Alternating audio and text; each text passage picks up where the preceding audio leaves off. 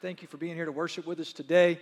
My name's Kirk Jones. If I had not had the privilege to meet you, I have the honor to serve here as lead pastor, and we're so glad you're here to worship with us. And I have some things up here with me today. These are medals, right? And these look like I won. But that's not what they mean. That means I ran. That's all it is. It's a participation medal, right? Like you finished, right? And actually, as I was thinking about all these medals that I have for running races, the truth is I bought this and then you wouldn't give it to me till I finished running a really long race, right? Like I actually paid for this when I paid to run the race, right? Like, and so that's what these are, right? And there's some type of reward, but it's kind of an interesting kind of reward. But I have these two, and these mean different to me. They're not as pretty as some of the other ones, but the reason why I like these more is because I won these two races. Now, what I mean by I won these two races is I ran the old people part of these races, all right?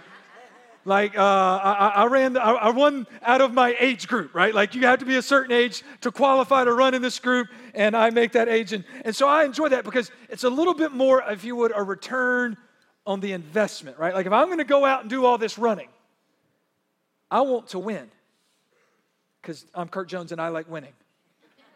I want a return on the investment, right? Now, I know some of you think, wow, you should just enjoy doing that because you're taking care of your body. Yeah.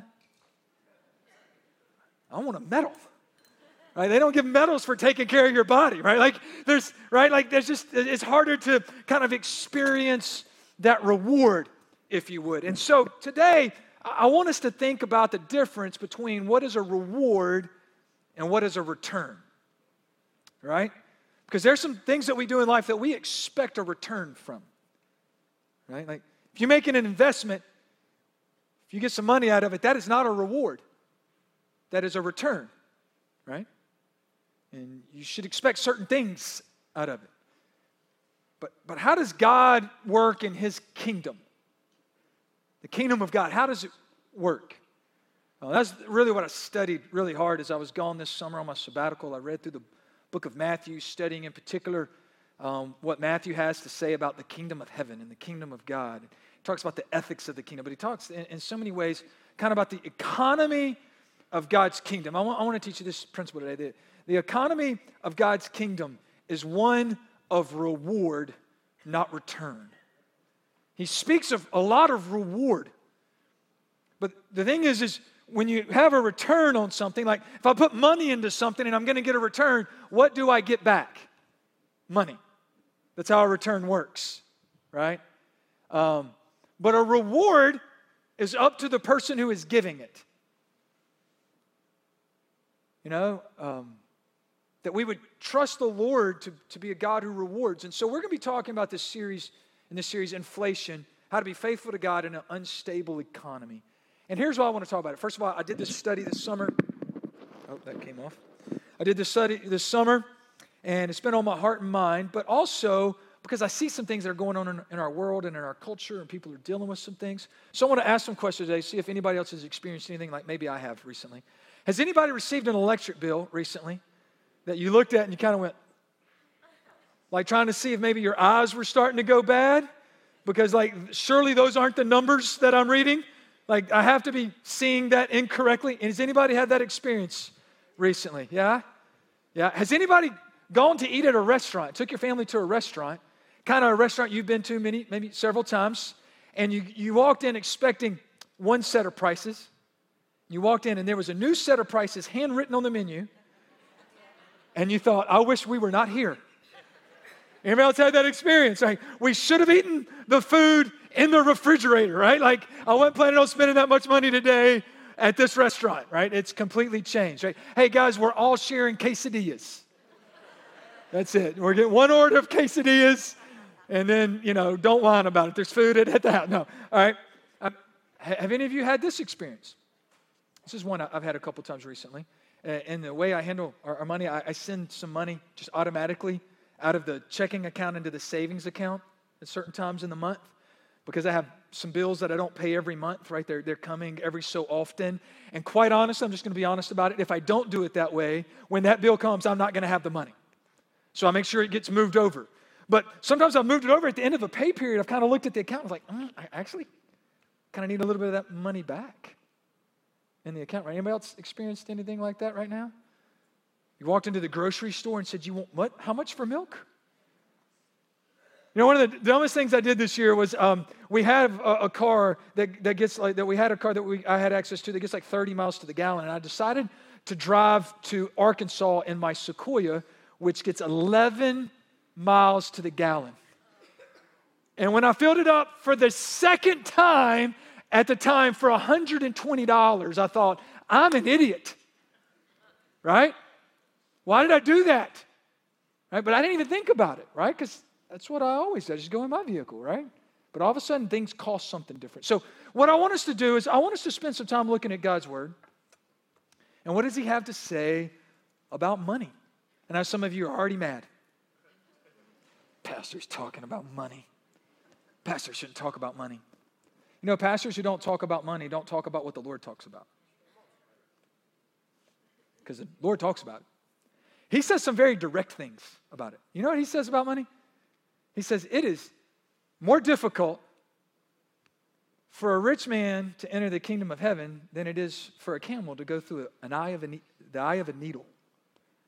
I don't know if you know how big needles are, how big camels are. But then he goes on to say that not everything is impossible with God. And I still want to see a camel go through the eye of a needle. Like I'm still looking to see that happen. But you know, like he says things like this when he's dealing with the rich young ruler. He tells him to sell all that he has and give it to the poor and then come and follow him. And the man goes away sad because he had great wealth. And Jesus asked him that because he knew the man's heart, it says. So today we're going to be in Matthew chapter 6 in the Sermon on the Mount.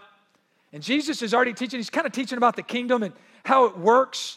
And he's talking about some things that are just very spiritual practices and how you can do good things and get no reward, no benefit spiritually from them because you do them for the wrong reason.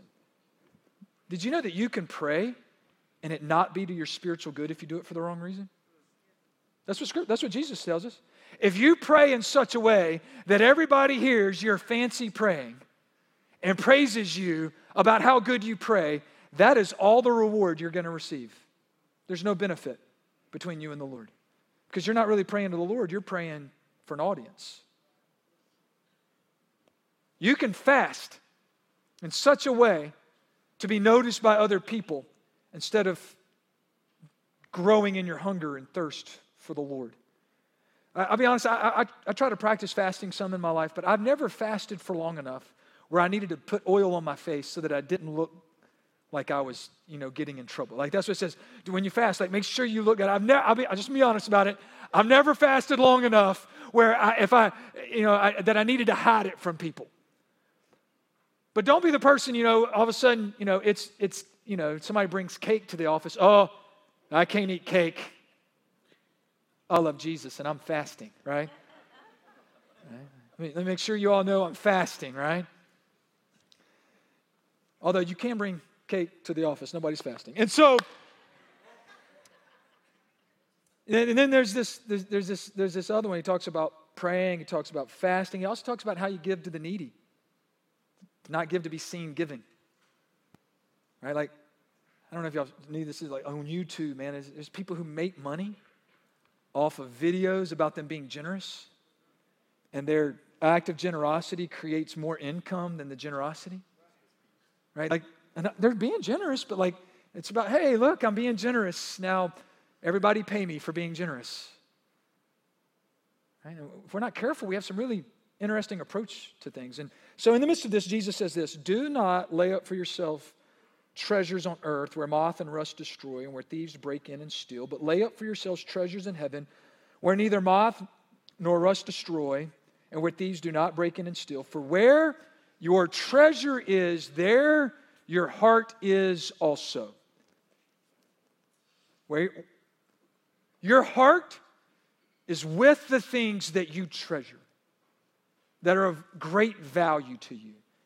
Now, I want us to make sure we understand something here. It says, do not lay up, do not store up, do not live your life to amass these treasures here, but instead live your life in such a way that where you are amassing treasure is in heaven. Now, I want to make sure we understand something. the word that's being used here for treasure actually speaks that there is a certain level of value to the things in this world. Like, if we're not careful, we get it all wrong. Like, man, everything here is worthless, and it's just, like, no, everything here has a particular value. The right thing, the thing we have to understand is what we're being called to do is we have to give the right things the right value. Like, and spoken of again by Jesus in Luke, in the parable, it's called the parable of the rich fool. It says, someone in the crowd said to him, "Teacher, tell my brother to divide the inheritance with me." But he said to him, "Man, who made me a judge or arbitrator over you?" And he said to them, "Take care and be on your guard against all covetousness, for one's life does not consist in the abundance of his possessions." Man, our world needs to hear that truth. And he told them a parable saying, "The land of a rich man produced plentifully. And he thought to himself, 'What shall I do? For I have nowhere to store my crops.' And he said that I will do this. I will tear down my barns and build larger ones, and there I will store all my grain and my goods." I want to stop there, and I want to make sure you understand something here. He already had barns, and there was nothing wrong with it. He already owned a place to store up that which was the result of his hard work. Does that make sense? And there was nothing wrong with it. But when he was blessed by God, all he saw was, now I need to tear that down so that I can get more for myself. And he didn't see anything else. And actually, he goes further. There's a heart issue here, because then he talks to himself in third person, which, by the way, if you're talking to yourself in third person, there's probably something going on you might need to get some help with, all right? He's talking to himself in third person here, all right? And he says, "And I will say to my soul, soul, you have ample goods laid up for many years. Relax, eat, drink, and be merry." But God said to him, "Fool, this night your soul is required of you, and the things you have prepared, whose will they be? So is the one who lays up treasures for himself and is not rich towards God." There was nothing wrong with him having barns and storing up that which was the result of his hard work and labor. But when his life was all about storing up for himself treasure and in not being rich to God, he was a fool in what he did. Do not lay up for yourselves treasures on earth, but lay up for yourselves treasures in heaven. It goes on to say this in Matthew 6. "The eye is the lamp of the body.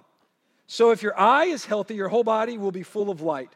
But if your eye is bad, your whole body will be full of darkness. If then the light in you is darkness, how great is this darkness?"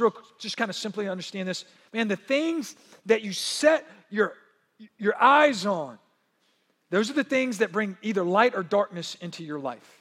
The eye is the lamp of the body. It's the lamp, the soul, the lamp of the life. And it goes on to say this: "No one can serve two masters. For either he will hate the one and love the other, or he will be devoted to the one and despise the other. You cannot serve both God and money." The word money there is the word mammon. It means the love of possession and earthly things. You can't serve both. You cannot serve both God and yourself. And I think one of the hardest things for us about these types of passages is that the way Jesus speaks to this, I want you to let's just be very real about it. He doesn't leave any neutral ground. And I think that's what we all want. Can we have some neutral ground? Like, Lord, I don't despise you, but I am kind of living a little devoted to gaining this stuff right now. But what he says is you're going to be devoted to one, and what's the other? You despise it. Well, Lord, it's not that I just love all these things, but I don't hate you. Right? Like, does everybody else feel that struggle sometimes in the soul? Right? But it's love and hate. It's devoted and despised. Now, I want to make sure we understand, though, what mammon is. And here's the way I would express it to you. The unhealthy version of this is and this is a Kirkism, which means it's a statement that's probably hard to understand. You might want to write it down, because I like to say things in a way that twists them back and forth. I don't know. It's just what I do. Oh, there's nothing wrong with having something until you have to have what you don't have to have. There's nothing wrong with having something until you have to have what you don't have to have. There's nothing wrong with desiring a thing. There's nothing wrong with wanting to gain sorts of. There's nothing wrong with saving toward getting to the place where you can afford a thing. But when you have to have the things that you don't have to have, there's something wrong in the spirit and heart. When I have to have them. See, the thing about the economy of God and how it works is we can live for earthly return or we can live for heavenly reward, but we cannot live for both. I can live my life for earthly return, or I can live my life for heavenly reward, but I cannot live for both. It doesn't mean I'm not going to have any return in this earth, but if I live for it, I can't live for Him. You can't serve both God and self. It's that simple. It's that straightforward. And let's be real. This is the real battle of soul. Whether we want to admit it or not, this is the battle we all deal with in life. Do I really love the King above everything? And so there's this progression to how this works that I kind of want to just talk through for a moment. Help us understand how our heart and our life works and how this works. The first thing is this, is I live for what I love. And the thing that I'm living for is because I love it. You know, most people would say, man, what are you living for? Man, my family. Why would that? You love your family. I live for what I love. Hopefully you would say, I'm living for Jesus because you're in love with Jesus. But I live for what I love. I love what I invest in. I invest in what I set my heart on. And I set my heart on what I set my eyes on. Like the things that we set our eyes on, we eventually set our heart on them. Because our heart is set on them, we love those things and we invest in those things. And because we love those things, we live for that. And we can set our eyes on a lot of stuff. You know, one of the hardest things about being devoted to the kingdom of heaven instead of the kingdom of here is we can always see the kingdom of here, but we have to choose to see the kingdom of heaven. The kingdom of here is always right here in front of us. It's always all around us. You know, talking about setting our eyes on things and then our heart on things like I'm going through this the last couple of weeks. I'm trying to buy a vehicle for a particular price. And it's really hard to do right now. I don't know if you know this, but somebody would gladly sell you an absolute piece of junk for $10,000 right now. Like, they're all over the place if you want to buy a piece of junk for about that much money, all right? And so I'm out there trying to find a vehicle right now, and I'm going to tell you this. Like, I drive an older car that I typically like my vehicle. But you want to stop liking your vehicle? Start looking at better ones. Like, all of a sudden, it's a piece of junk. Right? Like, I've been happy driving it every day except for when I'm at the gas pump. All right, I already kind of put that out there until I go and look at. So I'm not even looking for a vehicle for me. But every time I'm looking, guess what? Trucks come up. And right now, I'm not driving a truck. I'm driving something that's not a truck, which means I feel less like a man. And so I want another truck. All right, and so you know, like, and it's just there, and like I'm not even out there looking for that, right? But I keep putting my eyes on it. And all of a sudden, because I'm putting my eyes on these things, guess what? It affects how I feel about these things. If you want to be dissatisfied with the Lord's provision in your life, set your eyes on somebody else's. Because we never pick the person who has less. Like, if you want to be dissatisfied with your house, go to the Parade of Homes every weekend. Oh, I should have this in my house. Nobody but like that one person has that in their house.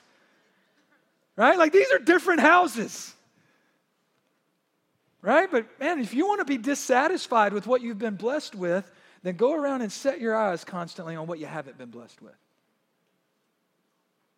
Instead of saying, Lord, whether this is little or much already, I want to be faithful with the little you've given me.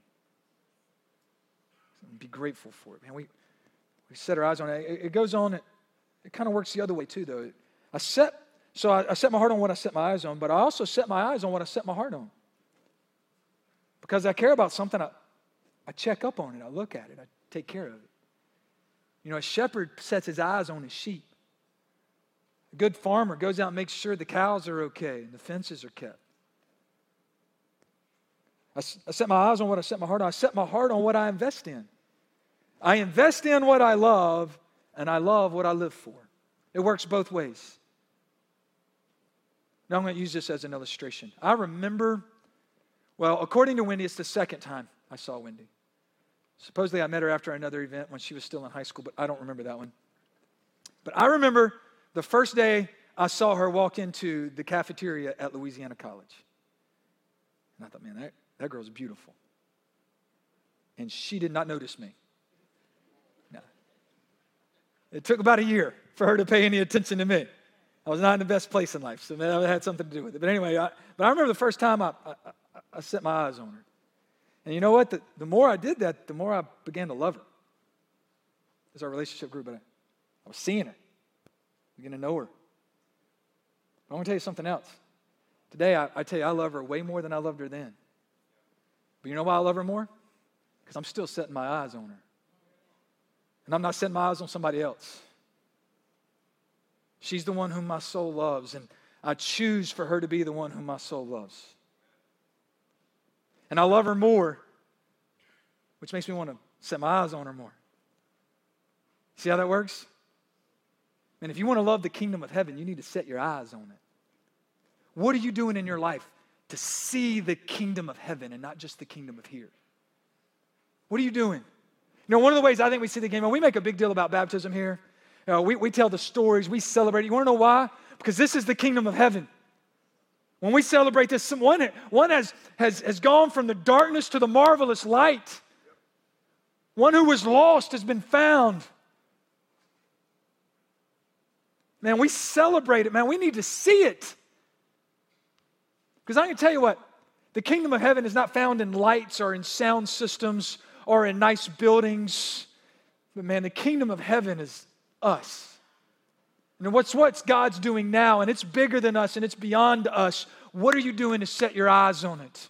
Did you jump into Go Week and go out and do some of the things that we did that are going to help us as a church to clothe those who are naked and to feed those who are hungry and to take care of those who are in need in our community? Because that's setting your eyes on the kingdom of heaven.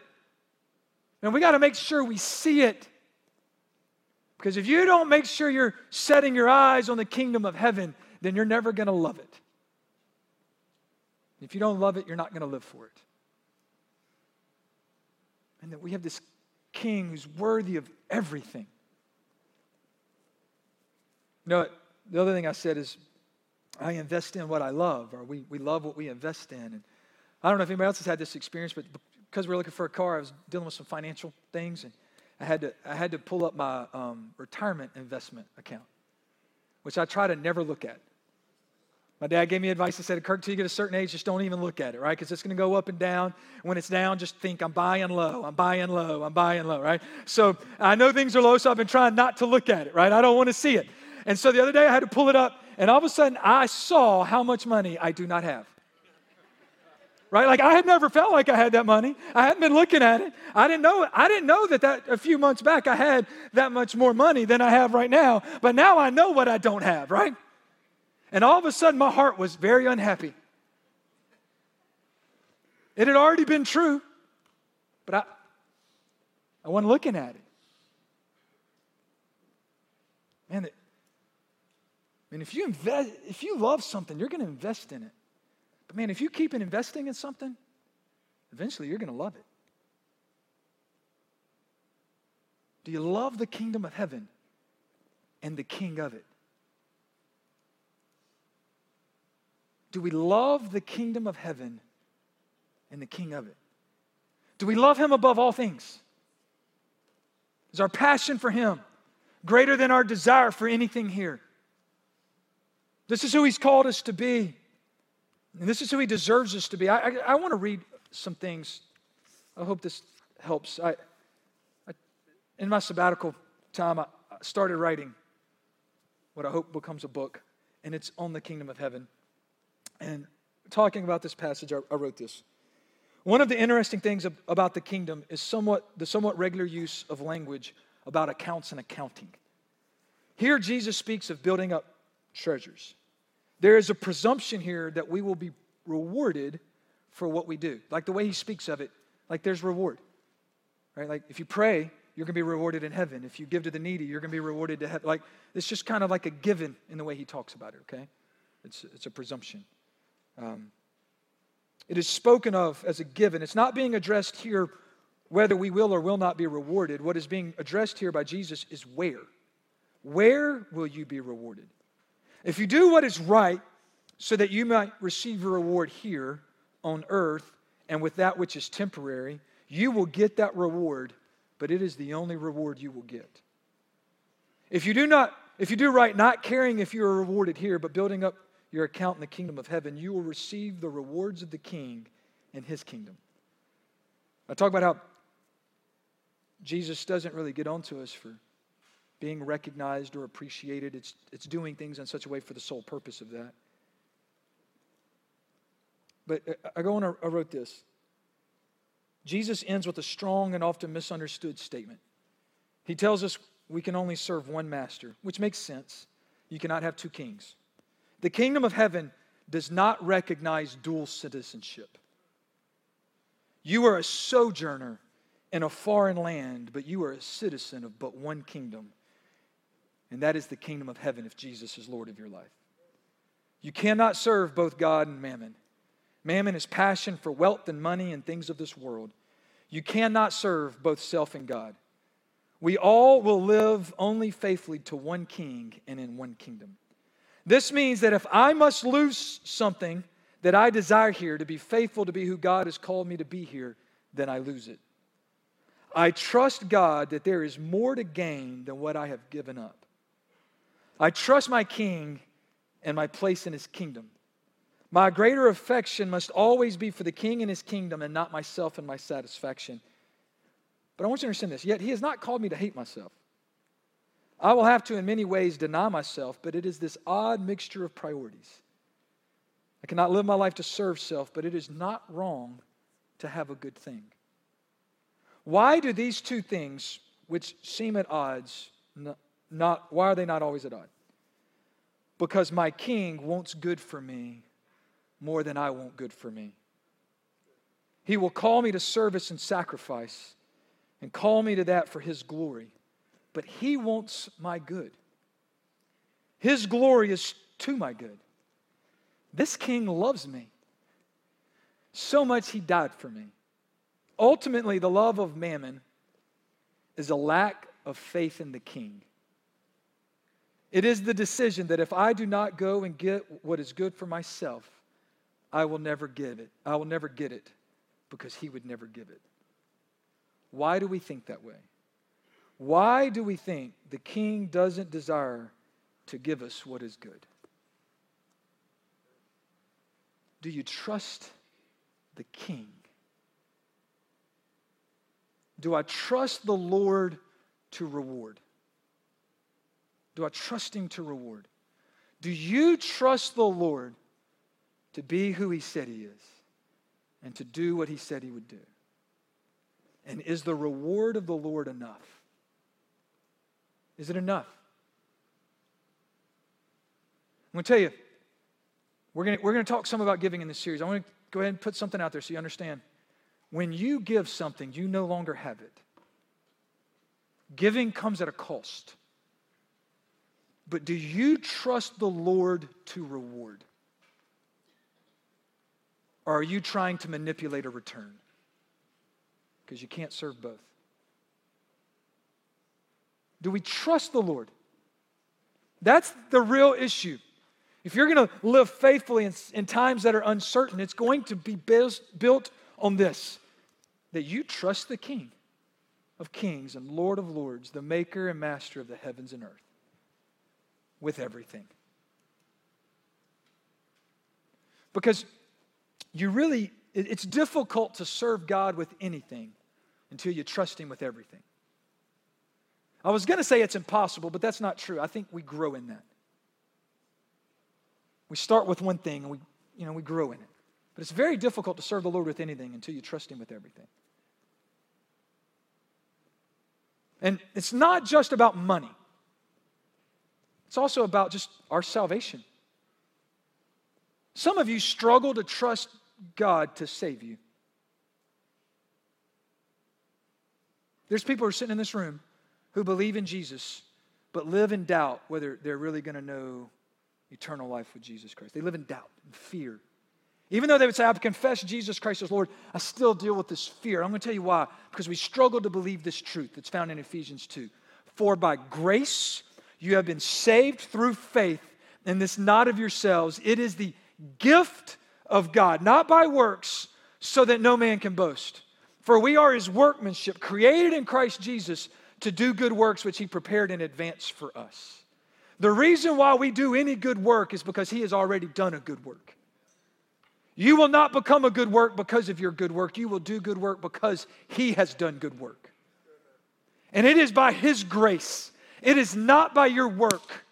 And some of you think that He saved you day one by His grace, but you're staying saved by your work. And I'm going to tell you, if you believe that, you really don't believe in His grace.